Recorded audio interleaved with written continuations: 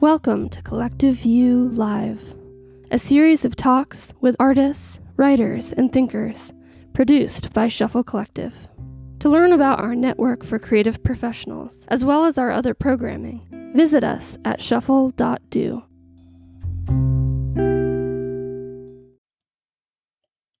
Hi, my name is Lisa Meltzer-Penn. I'm the immediate past president of the California Writers Club San Francisco Peninsula branch and the current readings coordinator.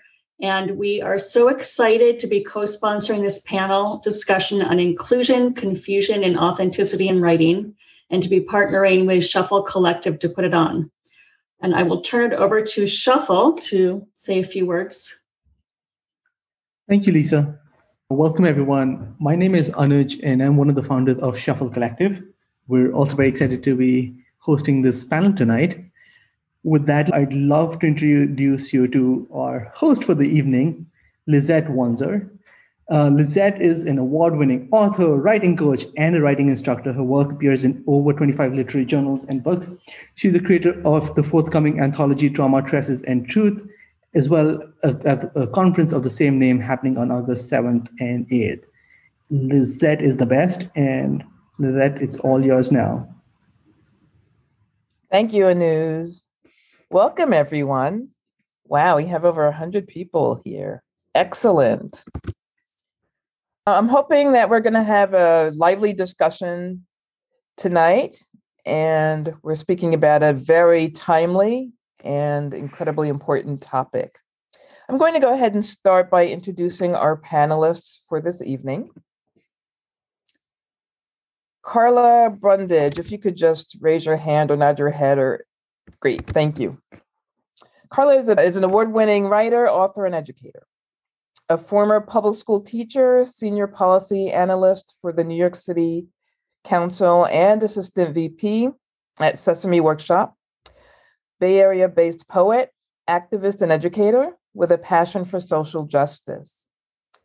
Carla is the editor of the Pacific Raven Press and the founder of West Oakland to West Africa International Poetry Exchange. Mathangi Subramanian. Mathangi's work has appeared in the WashingtonPost.com, Ms. Magazine Digital, Zora, Al Jazeera, and many others. Maya Jeffra is a writer, visual artist, dancer, curator, and educator. Maya teaches writing, drama, anti-racist, and cultural studies at Santa Clara University. They're also the founding editor and production designer for queer literary collaborative called Foglifter Press. David Bowles. David's a Mexican-American professor, author, and translator. He's written over 40 books across styles and genres, including several award-winning titles. David's work has also been published in notable publications, including the New York Times and Strange Horizons.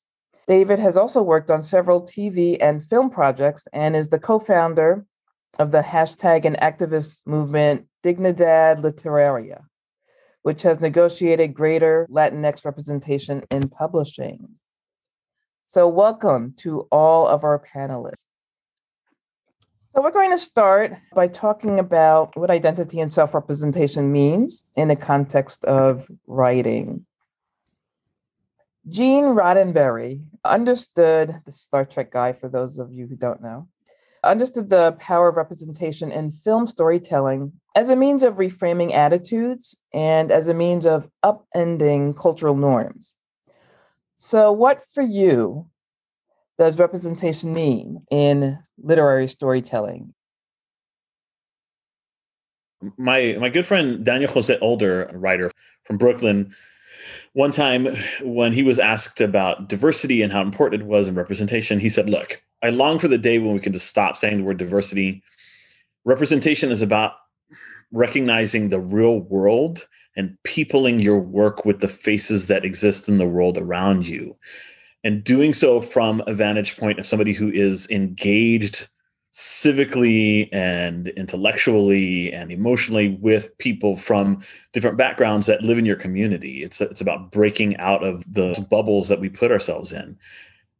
One of the problems with representation is not just the fact that people are not including that multiplicity of backgrounds and faces and voices in their work, but that it's been going on so long and it's, has kind of hedged out people from minoritized groups to the point that in order to get there, we first have to do a lot of heavy lifting to break down the barriers and fill the gaps in the stack of our bookstores and libraries and classrooms. And it's going to take us a long while. We're still in under 5% of books being published every year in the US coming from writers from communities of color when we make up moving towards half of the population of this country. And there's a lot of work to be done, but it's work that's got to be done through writing and activism, but also through, frankly, pulling down older systems of doing things. And it's a painful process for white hegemonic systems of publishing to move past. Who else wants to get in on that? I can speak. I think representation can be life-changing. Personally, in my journey, there are markers of stories such as The Bluest Eye by Toni Morrison and Passing by Nella Larsen that spoke directly to my own experience. And those markers, I feel, gave me room and gave me voice. And so this idea of representation and inclusivity, hearing from different voices, is really important, even in the creative process as we grow and learn. Yeah, I realize that I'm here in my role as moderator, but I must get this in. For myself, the first thing that representation and storytelling means for me is the chance and the safe space to represent ourselves in our own works. Publishers must stop expecting us to be backdrops and window dressings who are embodying roles and supporting roles from central casting.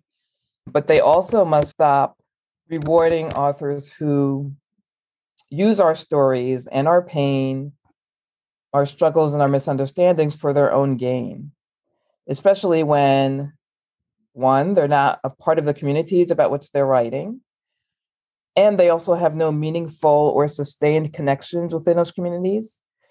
And in the case of cis white authors, even if they have forged significant ties with the community, they still have to account for and grapple with, as they're creating, their white privilege when they're writing. And they have to make sure they've done their homework and their research. I think there are a lot of authors out there writing about us, and they haven't done either of those things. Moving on. There's a saying in some literary circles: if all I see is me, I'm not looking far enough. What, if anything, does an author gain by writing about characters outside of their own ethnic or gender identity or their own cultural or even economic experience? What are the payoffs of doing that for the author? I think, just to answer on a more intuitive level with that question, there is the possibility of cultivating an empathy and a perspective that is far and wide reaching. And I think that's one of the goals of being a writer overall, right?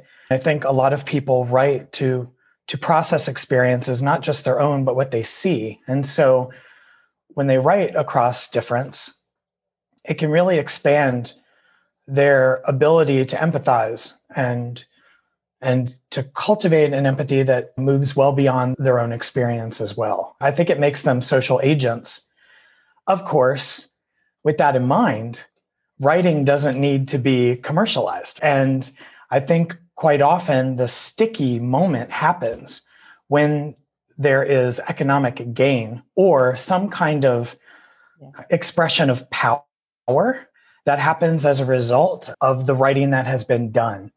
And that's where it gets into dangerous territory, because what you said, Lizette, if there's any kind of power taken away or some kind of gain made across that difference, it perpetuates hegemonic structures. And usually the dollar sign is one of the ways that primarily occurs, especially, as David said, in this kind of white, cis, hegemonic publishing structure. Mhm. Absolutely. To dovetail with what Maya's saying, this is one of the issues that Dignidad Literaria had with American Dirt. Almost exactly a year ago, we were in New York City with Macmillan having these conversations around how to pivot away from the problems we had with the book and talk about representation. But the reason the book sparked the controversy wasn't that a woman who wasn't Mexican or Mexican American had decided to write about Mexico and the immigration problem on the border, because that kind of work, as Maya is suggesting, could be beneficial both to that writer who's not from that background and to readers who might find access to those issues through her. The problem was, first of all, she did a really poor job. She did not do the work that Lizette is talking about writers outside the culture needing to do. It's not enough to study from afar. She didn't live in Mexico among these people. It was also because she basically made $3 million before the book even hit shelves. It was just a baldly capitalist adventure that engaged all kinds of actors, from Oprah Winfrey to a host of other people who have a vested interest in certain books being anointed or ordained ahead of time as the book on such a subject that will make a lot of money. And all these mechanisms are in place in these backroom networks to ensure that happens and to reward the people who make it happen. It's no secret that the New York Times bestseller lists is manufactured by publishers and popular booksellers and publishing firms and so forth. It's a really icky situation. And of course, there are people who will say that seems really greedy of people of color, to be complaining about the fact that other people are making money. Write a better book. None of this has to do with quality. There were markedly better books about the immigrant experience written by Latinas, for example, none of whom got even close to $100,000 as an advance, most of them under 50, most of them under 20, frankly. And that kind of economic disparity, that kind of using the story of a people to make money rather than as a part of allyship. I can imagine a different scenario where Janine Cummins had said, this is really important. Let me write a series of blog entries, or let me do a journalistic series. And if she were investing in the community, or if she had said, okay, I got $3 million and I'm going to invest half of it in that community. It's something along those lines. But there was nothing like that, nothing of any significance. I mean, she did donate some money to charity. Yes. So the flip side of that is also that when people like us who come from these backgrounds, like David was saying, try to write books that do represent our reality and the diversity of our reality, we don't necessarily get the chance to even publish them, let alone benefit from them monetarily. So my latest book actually has a very diverse cast of characters, including queer and trans characters that are outside of my experience in terms of my sexuality, but very close to my experience in terms of my race and ethnicity. And the book did really well. I didn't make a ton of money, but critically it did fine. But then I wasn't able to sell a book after that because the characters in it were not relatable. But the characters were very much part of my own experience. So dovetailing on what David and Maya are saying, who gets to decide what is relatable? Who gets to decide what is representation? And quite frankly, if I had to suffer through a separate piece when I was in high school, other people can read stories that they're not familiar with and characters that they're not familiar with. And I had never hung out with the white boys who were in, what's it called? J.D. Salinger's book. I don't know why I'm blanking on it. Catcher in the Rye. Catcher in the Rye. I had never been to New York City when I read that book, but I was expected as a teenager to relate to that when I was the first generation daughter of immigrants who was editing my parents' English when I was 12. So who's to say what's relatable and what's not, and what's marketable and what's not? The frustrating thing for me is when I see, first of all, in the rare instance when I see my culture represented, it's not accurate often because it's what publishers think my culture and South Asian culture is. Second of all, whenever I get a book deal, the first thing I think about is I'm the South Asian title they're publishing. So how many of my friends didn't get book deals because I got this book deal? right? To see something like American Dirt do well is so frustrating because there's so many of us who have worked so hard to accurately represent characters that are within our experience, although maybe not the same identities as us. And we've done the work, and yet somehow our books are not marketable in this weird capitalist game of selling art, which also doesn't make any sense fundamentally. I'm seeing some pretty interesting questions here. I'm going to pick one of these because I think we can have some pretty good conversation around this one. This one, which is also related to another good one that was asked a bit earlier. Why castigate successful authors rather than work to get better advances for others? And I have a question dovetailing on that, which is, how can we work harder to make sure that we're part of the backroom conversations that David was mentioning? Obviously, the problem with that stance is castigating authors for their high advances is actually castigating the system that decides that one author per year deserves to get $3 million. And that writer is typically white, and then a host of other writers don't deserve that. Bestsellers are made, they're manufactured. It's about the PR dollars that are invested. If you put 5 copies of a particular book in every single bookstore in the continental United States, that book is going to be a bestseller. And that's a decision that's made behind closed doors between big chains like Amazon and Barnes & Noble, stuff like that. These things are manufactured. Now, they choose titles that are similar to titles they've published in the past, that meet certain criteria, that they feel are going to get a certain type of buzz. And so they perpetuate a particular kind of voice to echo what Matthew was saying right now. And that is, and this voice becomes the underpinning of the national intellectual and artistic conversation. And it's a voice that up until very recently was completely just white. And anybody who's coming from a tradition that's different and has a particular voice or writing style or story structure that doesn't ape the conventions that have just become homogenous and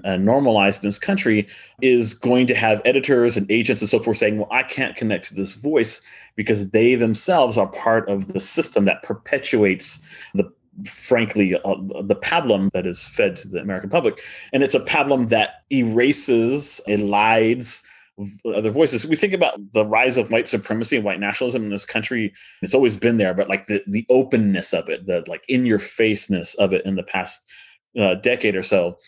When children go to school and they read literature in which the mainly white faces are reflected, and they only are reading, whether they are white children or children from communities of color, they're only reading books in which white children are represented. It's understandable two things will occur. Children from communities of color will begin to see themselves as unworthy of being part of that literary conversation and being on that national stage. And children who are white will begin to unconsciously see themselves as the default, and to see others as invisible, to not see them at all. All right, let me jump in here. This is another really good question I'm seeing here. It says, can you really blame the author, this is Janine Cummins, for getting a huge advance for American Dirt when that was the decision of the publisher? And so shouldn't our outrage be aimed at the publisher rather than the author? Who wants to take that? Yeah, I think it's aimed at the publisher, but it's also aimed at the author because she didn't do the work. Like in my last book, I have trans characters and I have queer characters, and I'm not trans or queer, but I interviewed people who were trans. I interviewed people who were queer. I read life stories. I did activism with people from those communities to try to understand them. I did a lot of what David was talking about in terms of reciprocity. And now on the other side of it, I'm not Jhumpa Lahiri, but at least I'm someone who, if a South Asian author needs an agent's email, I can give them an agent's email. You know what I mean? So my problem with Cummings is not that she got a huge advance, is that I see authors all the time who are doing the work, who are mentoring their communities and are getting $17,000 for a much better book, which is partly the publisher's fault. But it's partly also, if you have a platform, you have a responsibility particularly if your voice is one that's not often heard, I think. Maya, I see your hand up. Yeah, because this is not merely an issue of just the white perspective. It's also the issue of these people in positions of power making the choices also have very narrow views of what they consider to be the perspectives of a Black character, a trans character. And they might be celebrating writers outside of just the white default, but they're still using this very kind of narrow perception of what they think would constitute a successful representation of any of these other characters. I can't tell you how disheartening it was growing up queer, and the representations that were being greenlighted were AIDS patients, hustlers, drug addicts, and stylish confidants of lovelorn women. That was it. And everything had to fit that mold, and it still does. It's interesting how many times I've been told by an agent or a publisher, oh, your character, I don't know if it's going to connect with audiences. It's just rubbing a little too much against a grain of some kind. And yes. that is very dangerous, because what Matangi was saying earlier, it narrows the perspective of how culture views that entire group of people as well. I run into that buzzsaw all the time. Anybody want to weigh in on this further? I could weigh in, but don't get me started, because it makes me hugely enraged. And I can't tell you how many times I've sent something out only to get notes back saying, oh, we read your story, but then we looked at your LinkedIn and we didn't realize you were African-American. Is there something you can do in the story to make it clear that these are... I see David. Yeah. That's the whole. Either the own voices work that I do. I've either gotten, this is too Mexican American, or this is not Mexican American enough. Somebody put a long message in the chat, and I just caught the end of it. And this idea of being, an author being able to write whoever they want to write. And I want to make it clear, and Lisette, you essentially said the same thing at the beginning, and I doubt that anybody on this panel disagrees with me. Writers can write outside of their experience. When I try to think of what I would feel like if all I could ever write was a light-skinned, pan-bisexual Chicano, and every single one of my protagonists had to be that. Yeah, there's a lot I could do with that, but there are times I want to write stories that are not quite that. Darker-skinned Latinx people, or an indigenous person from the past that represents some of my family's indigenous heritage or whatever. And sometimes, frankly, writing completely out of my lane. I don't do that very often, but sometimes I do. And I love the story that Debbie Reese, who is a scholar of children's literature, a Nambe Pueblo scholar of children's literature, tells in some speeches that she gives about illustrator James Ransom. He was asked one time, you do such beautiful books, why don't you do a book about Native children or about Native things? And he said, because I've never held their children. And to me, that's really like key. There are plenty of opportunities in allyship and in coexistence for you to become entangled in the lives of people who are different from you, that they trust you to that point that they put their babies in your arms because they know that, like, as we say in Spanish, that you're gente, that you're part of the people, and that they can trust you. And when you get to that point, there's a possibility that you can write about them in ways that are going to be respectful and that are going to be informed by like deep and long-standing relationships with people in that community. Yeah, I was going to say that I was connecting some of the things David was bringing in, all the other panelists. And I think I'm going to just throw out a whole different point of view here. As a mixed race Black woman who's lived in Africa for a long time, I find myself self-censoring, like, am I authentically this enough to write about it? Am I authentically that enough to write about it? And I find myself questioning myself to the point that I freeze, like I don't publish anything because I'm so afraid of the judgment of the would-be audience. That being said, at the same time, I also believe that there is a way that when people take a voice that's not theirs, and the one I'm thinking of mostly is the help, it can damage. And so that damage, I think, is heartfelt, that I can self-center myself out of the market. And so when I see other people boldly take those creative steps, I'm always thinking, wow. And then it does tend to be people who have privilege already. And so I feel that that's something that's worth thinking about as writers, is where do we self-censor, and then what gives other people the voice that we might be holding back. And I do think that's where it connects to the money and the bestsellers lists and who's validated and who's not validated. Let's see. I saw a really good question in here that I wanted to get in. So someone has put here in the comment, there's research on one side of this process or equation, I would say, but also the issue of sensitivity. What about that? There's research, and then there's also sensitivity. What about someone like Susan Straight? I actually used to be a sensitivity reader, so I can start off the discussion if you want. So I actually, as part of my research, I always have beta readers for my work. And my beta readers are not authors. They're like my friends who are Muslim or trans or whatever. I stopped being a sensitivity reader because I feel like there's this whole sort of movement among certain authors to sensitivity readers as just to give themselves permission to write certain characters. And what I was encountering more than anything in sensitivity reads was that I didn't see a real reason to have a diverse character in. They were just thrown in. And maybe it was somebody well-intentioned who just wanted to put somebody in. I think what Carla was saying was interesting because I'm high caste. And so when I write a low caste character, even though technically our identities are similar, I have to think a lot about my privilege. So even like within our identities, we have to confront that.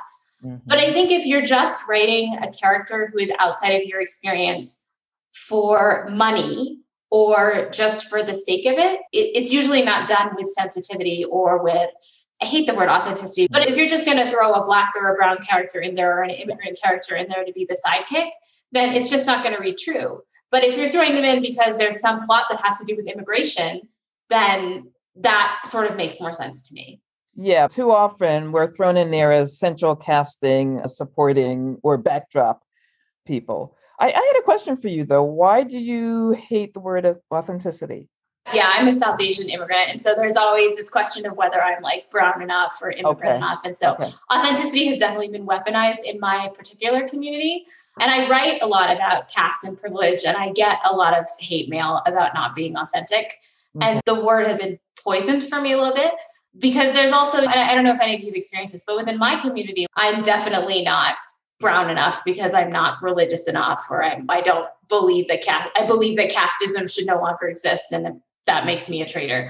So there's politics within communities as well, and I sometimes feel like authenticity is used to keep people out of their own communities.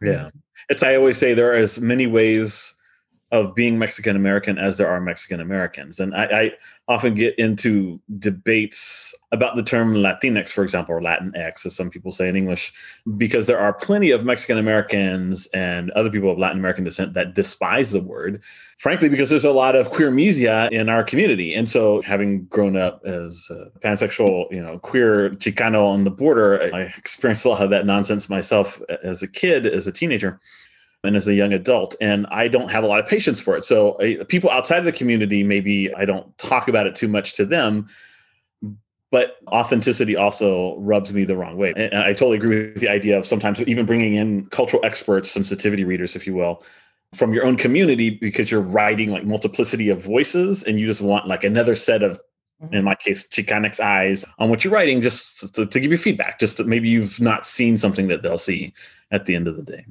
Mm-hmm. Mm-hmm. Who else has served as a sensitivity reader? I have David, a bunch. You have? Yeah.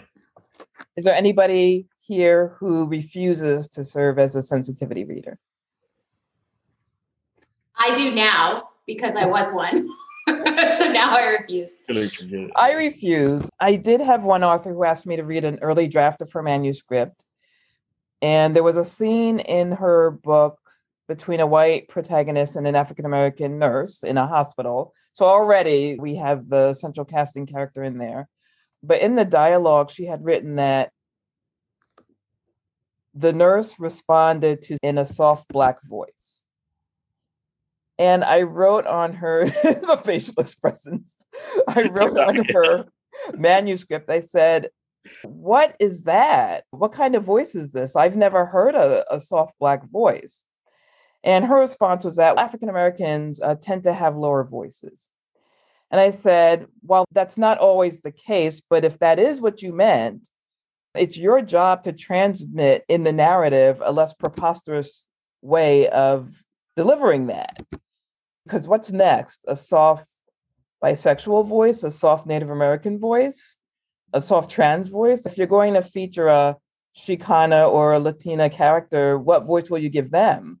A soft accented voice? When we all know very well that not every brown voice is accented, and those that are don't have all identical accents.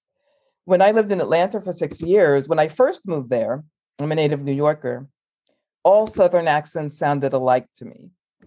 But after living there for a while, I could actually tell which part of the state people were from. Were they from the Deep South or the Mid South? Were they country or city? The UK, there's a wide variety of accents that divulge the same kind of information. So leading up to the question that Melody Fuller has asked here, which is, how can you write about class differences within memoir and nonfiction? She's asking specifically about African-American people. I'm asking in general. She does say that she's class fluid, raised upper middle class, and upper class African-Americans want perfect pages. Does that make sense? To me, Melody, it does.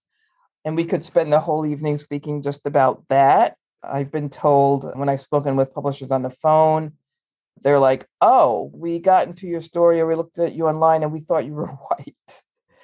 So I see the eye rolling, but it happens a lot. It still happens. It's very annoying, also painful.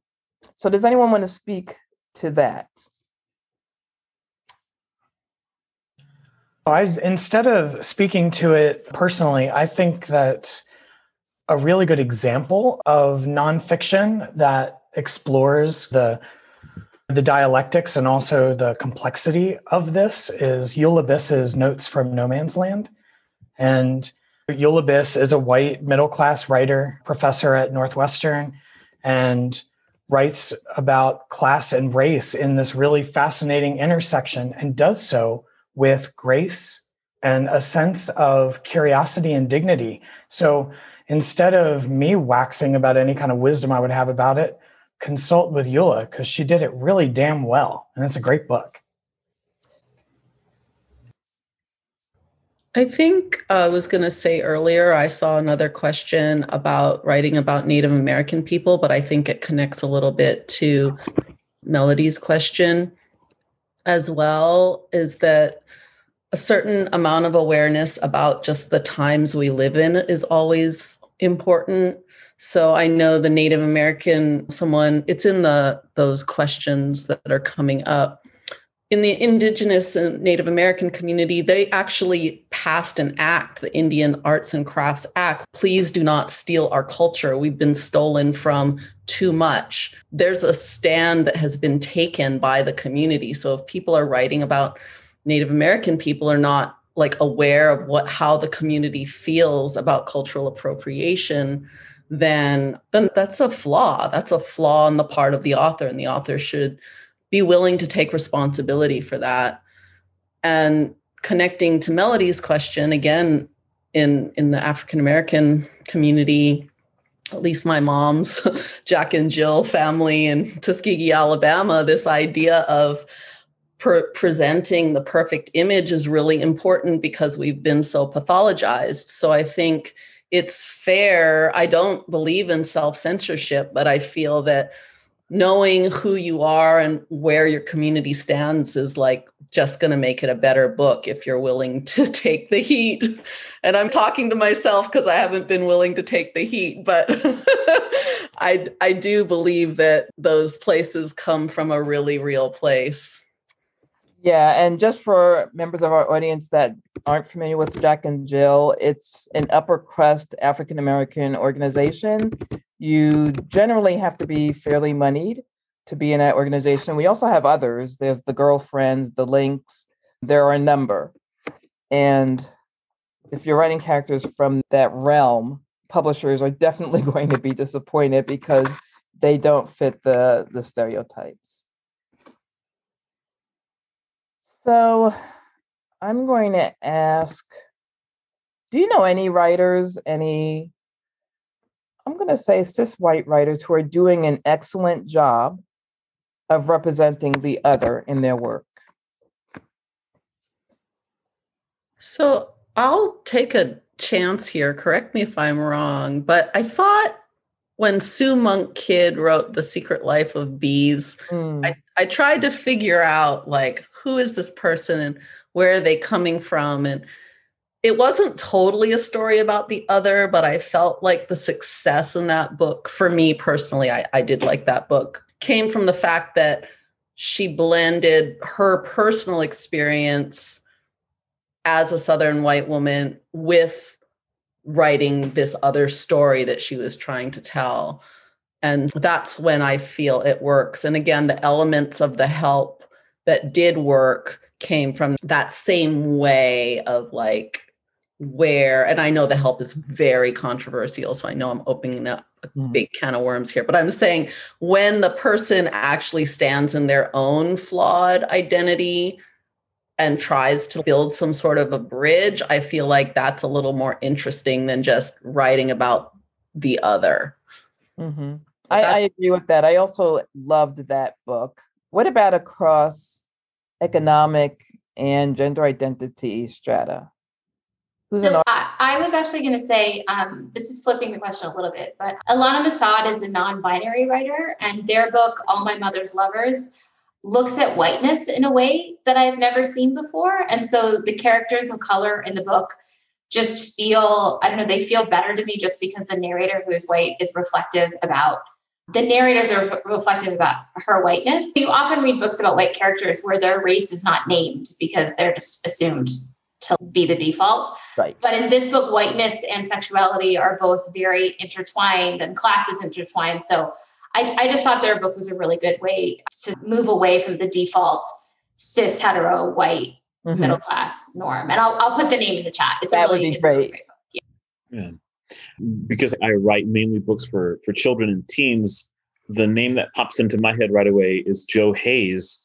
He's in his 70s now, and he's written like tons and tons of books for children and teens, and mainly books that are centered on Mexican-American border traditions, because he grew up his entire life in the Mexican-American community in a small town in New Mexico, and he speaks Spanish beautifully and writes in Spanish beautifully. And he is definitely white, and his entire family for generations has been white, and he can tap into those traditions as well. But he just does an incredible job of retelling folk tales and so forth, and writing in English and in Spanish. And his books are widely read in schools along the border where there's a really high percentage of Mexican-American students, and they respond really well to them. The books are used on a lot of really successful literacy programs. And that's the kind of person that, to go back to Debbie Reese's comment, that the Mexican-American community will allow this man to hold their babies. And so he does a really convincing job. So there are people who do it. Mm-hmm. So New York Times book critic Parul Sehgal said that about American Dirt, his description was what thin creations these characters are. So you don't need to have a dog in the American Dirt fight to answer this, but how do you determine personally when an author has crossed the line between incorporating necessary, identifiable cultural elements and stereotyping or tokenism or cultural appropriation for you?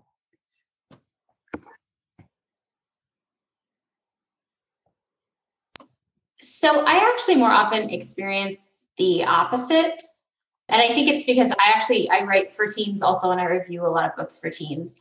I often read books where there is a sidekick who is like South Asian or Black or Latinx, and they're basically a white person who like eats chicken curry for dinner. Yeah. So because when I'm writing about my family, there are things that I put in, or a family like mine, there are things I put in subconsciously, like the code switching between languages, or a certain attitude my mother will have that I know many other South Asian mothers have, that just feels, so the character feels three-dimensional.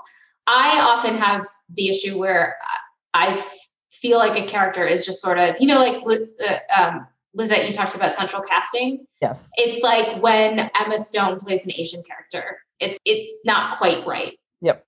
It doesn't ring true. Mm-hmm. Yeah, and it basically just boils down to when a character is essentialized they're almost like just decorated with kind of cultural monikers. We feel that. It's hard to identify a line, but you definitely can see essentialization and exoticization if you want to look at it from the positive spin. And I put that in air quotes because it's just as dangerous as denigration of a culture. But no matter what, if there's any way to really describe it, it feels like ornaments on a Christmas tree. Instead of this kind of, as Matangi had mentioned, this kind of fleshed out character that also have these kind of identifiable cultural monikers. Mm-hmm. Mm-hmm. Yeah, that's the trick when you're reading it, because you can notice this about protagonists that are not from your background, but are not white. That's the trick or the test is, if I change their name to like Jane Smith or Bob Brown, is the character untouched? Is the character unchanged? If I swap the curry chicken for Kentucky Fried Chicken, is it going to be the same thing? And if so, then that writer has not done their due diligence and is not really representing those characters, and maybe needs to spend some time. I think that one of the biggest problems that we really haven't gotten at, although Carla hinted at this with her own sense of self-censure, going back to my friend Daniel Jose Older, because he always writes great stuff. He's got this great article on writing the other and the self. And I think that people who are urgently wanting to write other cultures and are demanding and quoting people and saying, I should have the right to write these other cultures, the question that I'll ask themselves is, can I write myself? And have I turned the spotlight of critical analysis on myself? Have I explored myself and written about that and gone into all these nooks and crannies and crevices of my soul to the point that I understand what it is to be a human being from the inside out in a writerly way? Do you understand all of the ups and downs of your own culture and your own place in it, and your rootedness in geography and heritage and culture? One of the things that I tell white writers in workshops is, quit writing about like the white experience, because that shit doesn't exist. It's manufactured to retain power. Write about you, write about your rootedness in the place where you live. I had a student one time who wanted to write a teen fantasy series set in New Jersey, in the town that this person was from, but they basically read like Harry Potter. I'm like, this is not New Jersey. This is your imitation of British fantasy. What does a magical school in New Jersey look like? It needs to feel like New Jersey. Yes, Maya. I want to bring in this experience. I have a book coming out in April, and it's called The Violence Almanac, and it is a portrait of violence in California. And one of my goals was to capture the California landscape. And there was no way that I could write about the California social landscape without having lots of characters that are outside of my own identity. And I felt like I would be doing a disservice if I was to write a series of characters that were, because that's not representing California. Mm-hmm. So I had this kind of ethical conundrum, like, what do I do in order to, for lack of a better term, authentically represent California as a portrait? I had to ask myself, okay, if I'm going to try to accurately represent California, then I'm going to have to write across difference. I have Black female characters. I have Latina trans characters. I even have some of them in lead roles in the collection of short stories. And I spent so much time performing ethnographic interviews, communicating with people, entering into communities. But then ultimately what David is talking about is understanding myself in relationship to those communities, understanding where my privilege enters in, where I might be exacting the white default, which of course I'm going to do, and shutting that shit down as soon as I could so that I could have open eyes and write with that sense of empathy and also understanding, knowing that I wasn't going to get it exactly right, but knowing that I had a commitment to do it. And is it dangerous? Yes. But I just wanted, because I'm seeing a lot of these comments in the chat where people seem like they're upset that we're talking about how problematic it is to represent. Yes, it is. It doesn't mean that it can't be done, but you have to work your ass off to ensure that you're not bringing your own sense of hegemonic supremacy into the language. You can do it, but you got to work. Mm-hmm. Mm-hmm. So I also have noticed that theme coming up in the comments. And so we know that there are writers out there who are genuinely endeavoring to do a good, credible job of incorporating representation in their work. Writers who do want to honor and respect, they don't want to irritate, they don't want to uplift or showcase ignorance. Imagine that you are an author seeking to do this yourself, and some of you have. Maya's just described his upcoming book.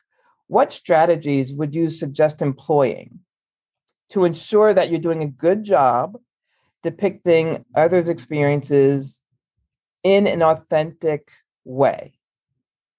How would you go about, for example, educating yourself on systemic issues or even economic issues or class issues? What can you do other than just having a friendship group in the other to educate yourself, other than just having beta readers from different backgrounds? And I would suggest think about an audience of that demographic reading your work. That would be one of my suggestions. But Madam, go for it. Yeah, I'm just going to talk briefly because I think I mentioned this a little bit before. But my last book, I did 3 years of in-depth ethnographic research where I was going into slums every single day.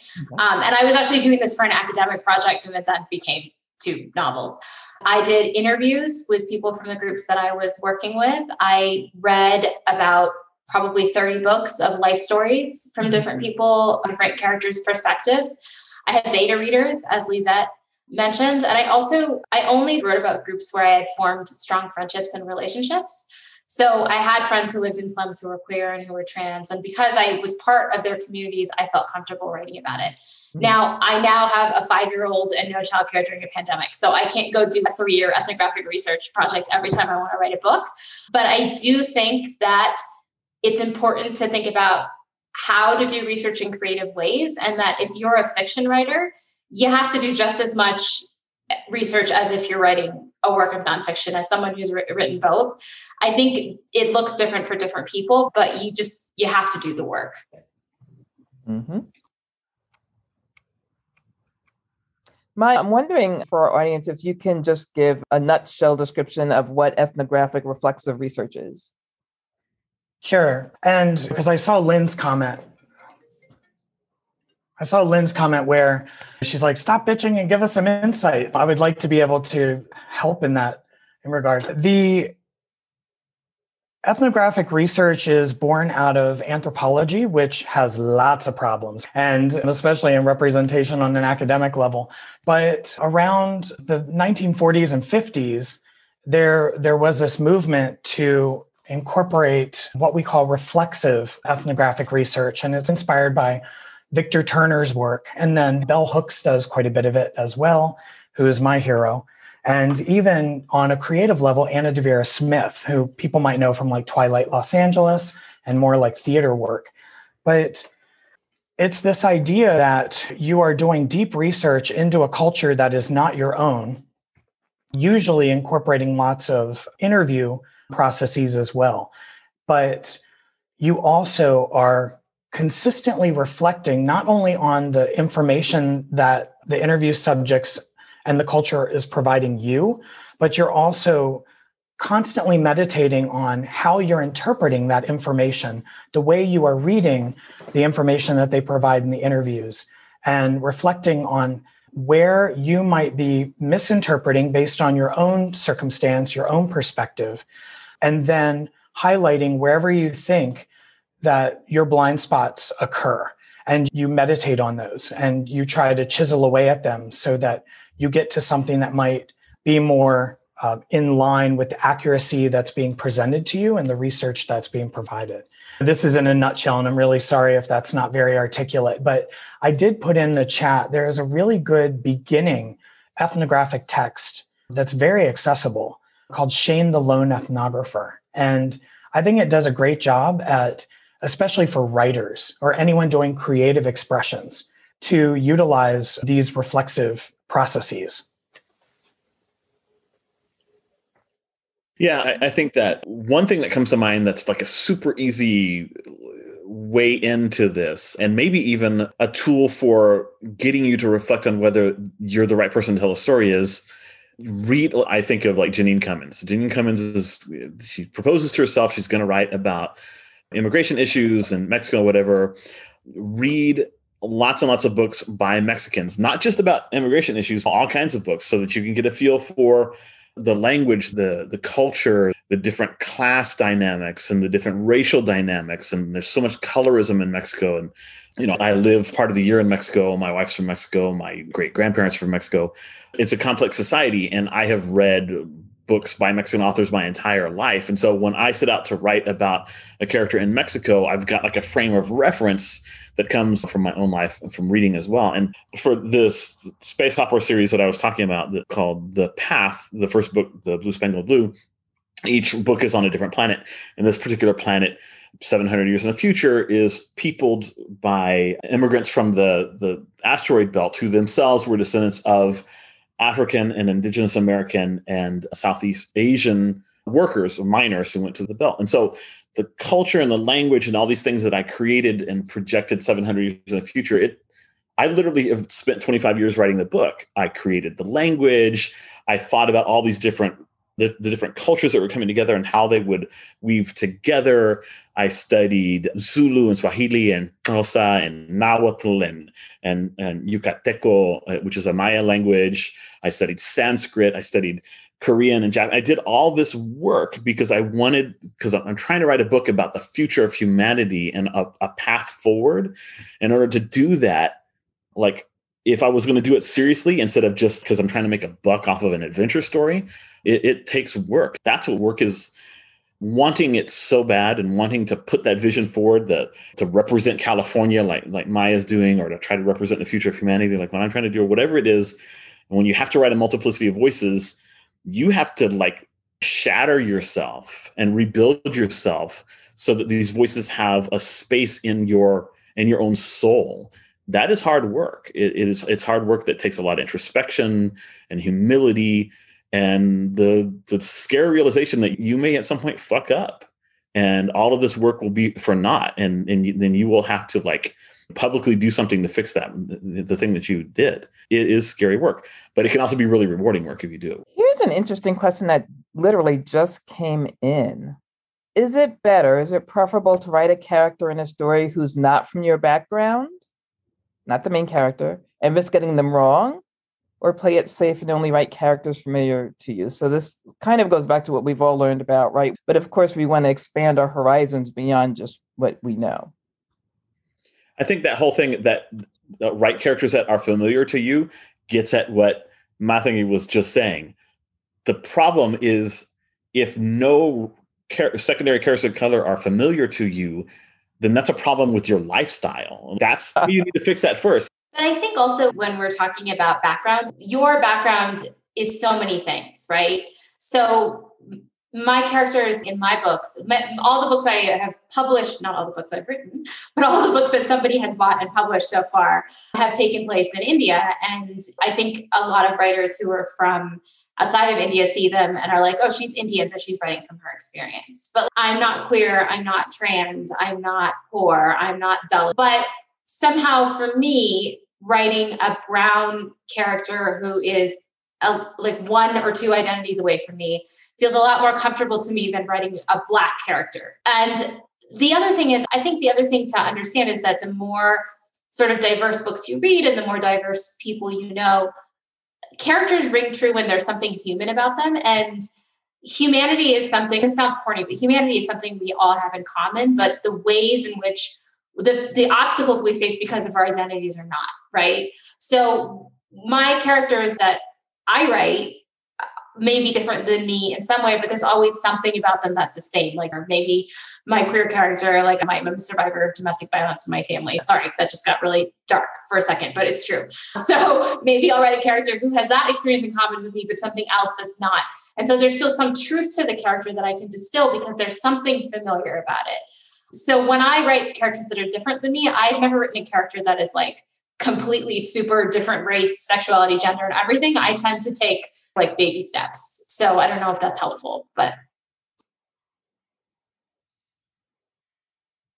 What do you see? Where do you see the future of, given the summer of racial reckoning that we had this past summer in particular, which surfaced not only Black Lives Matter, but many marginalized communities' issues and concerns.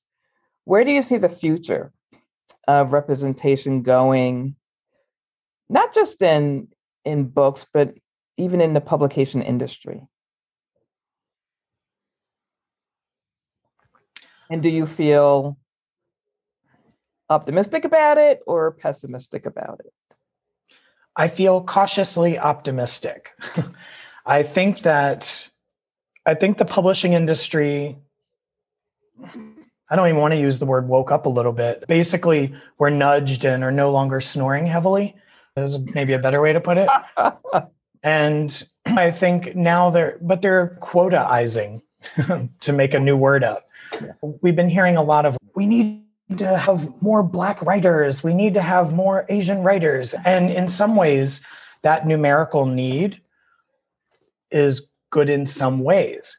But the problem is still, and it goes back to something I said earlier, is their perception of those communities, because it's so narrow. And just because there's going to be maybe twice as many, Black writers being published next year doesn't necessarily mean that it's going to contribute to the wide spectrum of the Black experience, because they might just be looking for just certain boxes to check. So it's really concerning.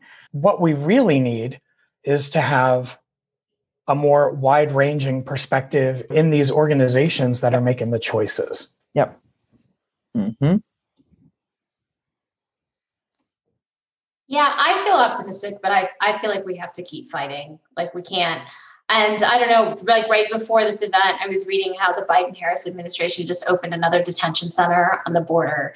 And so many people were surprised by that. And I worked really hard to get Biden elected, but like I had no kind of illusions about how progressive he was going to be. And I feel like that's how I feel about the publishing industry right now. Like we have an opening, but we still have to keep pushing the door open. So I think there's a lot of great people. David is probably out of all of us the most visibly doing this work with Dignidad, the Dignidad campaign. But I think all of us in our own ways on this panel, especially, are talk about doing the work, right? Are pushing. So I think it feels hopeful to me, but it feels like we have a long way to go and a lot to do. Mm-hmm. Mm-hmm. Yeah, I want to second that. It feels optimistic, but it feels like a lot of the work falls on our own shoulders. And so that's always an upward battle. And so that's why I'm so grateful for this panel, because even though there may have been some uncomfortable or difficult moments, it's really great to have an open forum just to talk about these challenges. Mm-hmm. And I was at another panel where it was talking about publishers and agents and how they view writers of color. And I couldn't even sit in the panel because it was so demeaning just to hear how agents and publishers think about us. I was like, why am I going to even be in this panel? So I think there's a lot of work to be done, but I'm hoping that the work isn't always having to be done by the people who are just trying to get their voices heard. Mm-hmm. Mm-hmm. Yeah, agreed. There is cautious optimism, but at the same time, the incremental nature of the way publishing wants to take this is extremely frustrating and reminds me of, obviously, like a lot of these kinds of things remind me of that great Langston Hughes poem about a dream deferred. And there's a moment, I think, at which we're not going to be able to put up with this any longer. So I have several books out from and under contract with Penguin Random House, and they do actually a pretty good job. There's some really good imprints that are focused on minoritized groups and so forth. I've got a picture book coming out from Coquila the summer in English and in Spanish. But at the same time, Penguin Random House is acquiring Simon & Schuster. So the big five that used to be the big seven are going to be the big four. And you just have this like concentration of more and more power and money and wealth and manipulation of the market in the hands of a small few. And Lee and Low, an indie minority-owned publisher in New York City that's putting out graphic novel of mine this fall, every year they do this baseline survey taking a look at the identity of people in publishing, and it's still like more than 80% white, cis-abled. The change that needs to happen is painful. If I put in the chat, if like Maya suggests, if we were to double the representation of Black authors next year, that's taking 0.25% of the published books, because that's what Black authors represent, 0.25%, and doubling it to 0.5%. That is not nearly what we need, because Black people make up somewhere between 15 and 20% of the U.S. population, and true representation, true equity, it means dismantling the system altogether and coming up with a completely new way. And I've been talking with the Congressional Hispanic Caucus and people at the state level in New York about things like trying to find a quasi-antitrust way of addressing the inequities in publishing. So although I'm cautiously optimistic, I think that just like Hollywood is as well, they've gotten too big and too powerful and too oppressive to be allowed to continue to exist. I'm actually pessimistic. I feel that we're riding a bump. And I'm just going to be blunt and say that I feel like we can ride the crest of this wave probably for another 6 to 12 months, or until the next person is assassinated by the police. Otherwise, I don't see this as being a bump that will be sustained. And that's primarily because I don't see the publishing industry personnel changing in there. And I'm wondering, how can we get more of us into publishing? That's not an attractive path for us because we don't see enough of us ourselves in there. And also, I'm a little tired at this point of trying to educate the publishing industry about all of the different nuances that there are.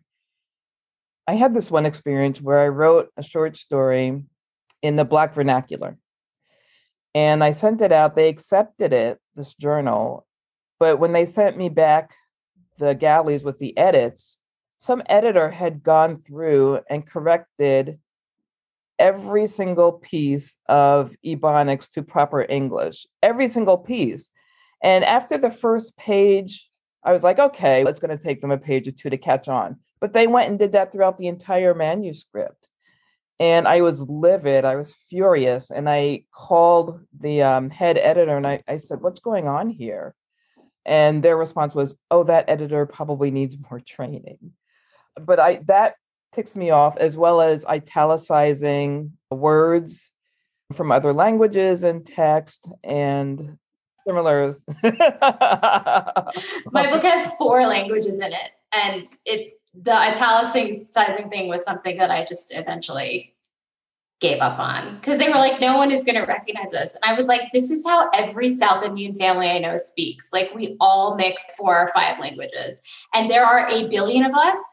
Maybe a few people actually do speak like this, but sorry, Lizette, I didn't realize I was like, that's okay. I could hear me laughing, but I guess I'll put myself on mute.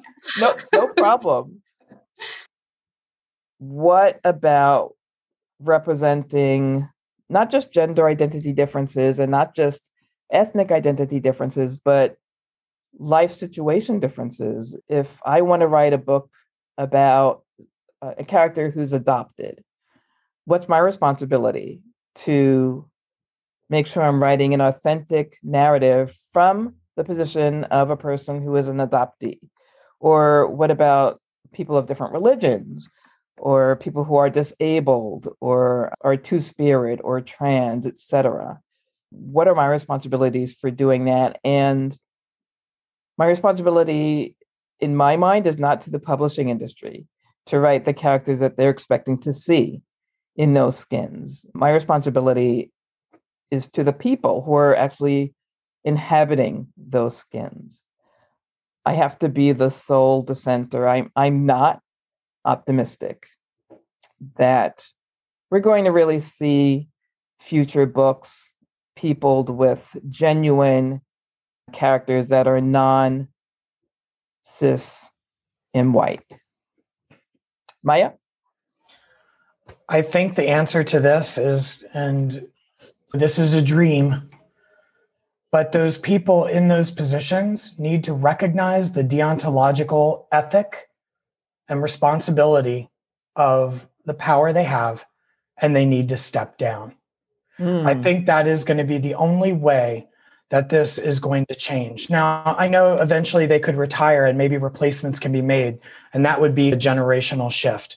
But I'm just going to be honest about it. I think that magazine editors, all the way up to the big four, they need to reflect and go, you know what? I have so many blind spots because I possess so much power. I must step down. I know that's not popular and you think, oh, they need to make a living too. But no, it's more important to make a life of a culture. And that's a responsibility. So that's my call, is not in a mean-spirited way, but for them to reflect on it and go, wow, the best way to expedite this is to step down. Wow. So who's optimistic that's going to happen? Can I see a show of hands?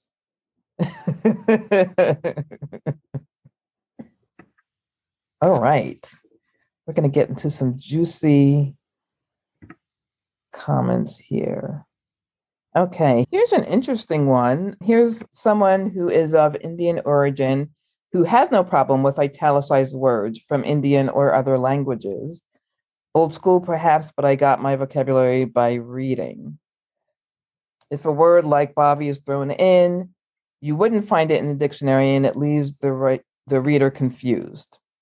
More popular ones like chutney have made it into the dictionary, so not italicized.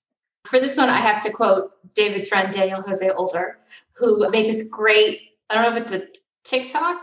Is that? It is now. It was originally YouTube. It was originally YouTube. Okay, so you know the video I'm talking about. He basically made this video showing what that would sound read aloud, and it's in Spanish. I don't know, Dave, maybe you can do a better job explaining it than me. But it's basically, that's how we talk. Go ahead, Dave. Yeah, when you're depicting the speech of people who naturally code switch to put words in Italian, I think it's a little bit different when it's part of like third-person narrative description or whatever it happens to be. But especially when you're talking about the dialogue of people, or when it's a first-person narrative, or even a close third person, italicizing the words is like unnatural and doesn't reflect the way code switching actually works. So that's really well put. But at the same, I will say, publishers have different opinions about this, and there are some publishers who are down with the not italicizing, and others who are like, you're writing my chapter book series 13th Street from HarperCollins. All the characters are Latinx, they're Mexican American cousins, and they do use some Spanish. And they were pretty adamant. They're like, look, this is for early readers. These are kids ages 5 to 9, some of whom are just barely reading chapter books for the first time.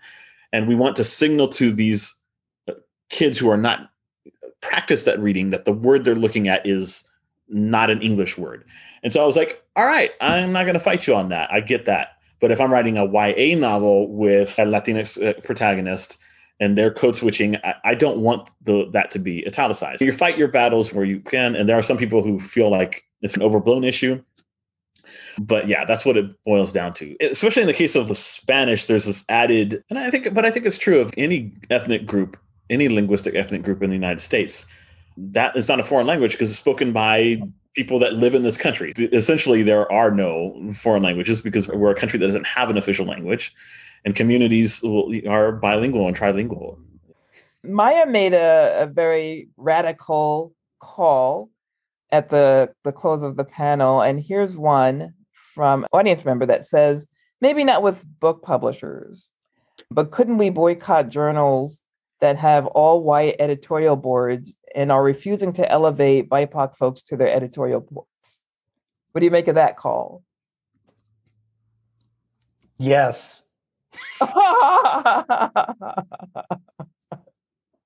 We have the power to do that. It's not that we want to attack human beings who are trying to cultivate something beautiful, because I'm sure that those editors are, but they also, because they want to cultivate something beautiful and humane, then they need to understand how they are actually becoming obstacles to that occurring. Yes, even when I started Foglifter, I was originally on the board and I stepped down to make room. And we felt, so many of us did in the group, it was our responsibility to do that. Mm-hmm. That is serving the arts and letters. That is exactly what we need to be doing. Yay. I want to give you guys an opportunity to ask one or two questions of one another before we wrap. I'm interested in what y'all are working on. What are y'all writing? What's the new project? Everybody's quiet because it's pandemic times and none of us are writing. Maybe. Sorry, that's my situation. I'm working on a memoir right now, but yeah, starting a book revisiting childhood trauma during the pandemic was maybe not the best decision I made. So I've been working on like articles, and I actually got the opportunity just now to write a short story for Denver Noir. So I just wrote my first murder mystery. So that's what I'm on now. Carla? I'm working on two things. I've been relaunching my mom's publishing company, Pacific Raven Press. So we just edited a book by Dante Clark, which is super awesome, called Close Caskets. And I am also trying to put together my own collection of poetry called Blood Lies, which I just need to finish and send out. And Maya, I know you have a book upcoming. Anything else? Yeah, next week is the launch of Home is Where You Queer Your Heart, which is an anthology that I co-edited with Arisa White, the poet, and Monique Marrow Williams. And the project I'm working on is called Summer of the Locusts, and it takes place in a West Virginia trailer park. And it's actually a way for me to try to understand the Trump supporter. So it's really looking at whiteness as an oppressive construct among a group of people that don't necessarily identify it. So I'm trying to empathize with those characters as a way to just broaden my understanding of the American landscape. All right. I am going to toss it back to Shuffle for our close. Thank you, Lizette. And thank you, everyone, so much. Carla, Maya, Mathangi, David, thank you so much for sharing your time and your insights and thoughts. I came across this quote by Arundhati Roy that I thought really summed up a lot of the discussion today. So I wanted to take a second to read that. A good or great writer may refuse to accept any responsibility or morality that society wishes to impose on her. Yet the best and the greatest of them know that if they abuse this hard-won freedom, it can only lead to bad art.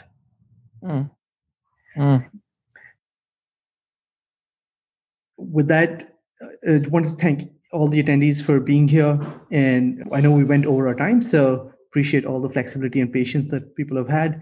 Please look up all of these amazing writers and follow their work. And if you want to join in more such conversations and events, do check out Shuffle Collective. I'll put out the link there. So thank you so much. And Lisa, did you want to add anything as well? Yes, a very big thank you to all of our panelists. This was really enlightening, and thank you for all your different views. I feel like I learned a lot. We're very proud to be a co-sponsor of this event and have all these writers here tonight. Just thank you so much to all our panelists and to everyone who is here tonight and stayed a little bit of extra time for this conversation. Thank you.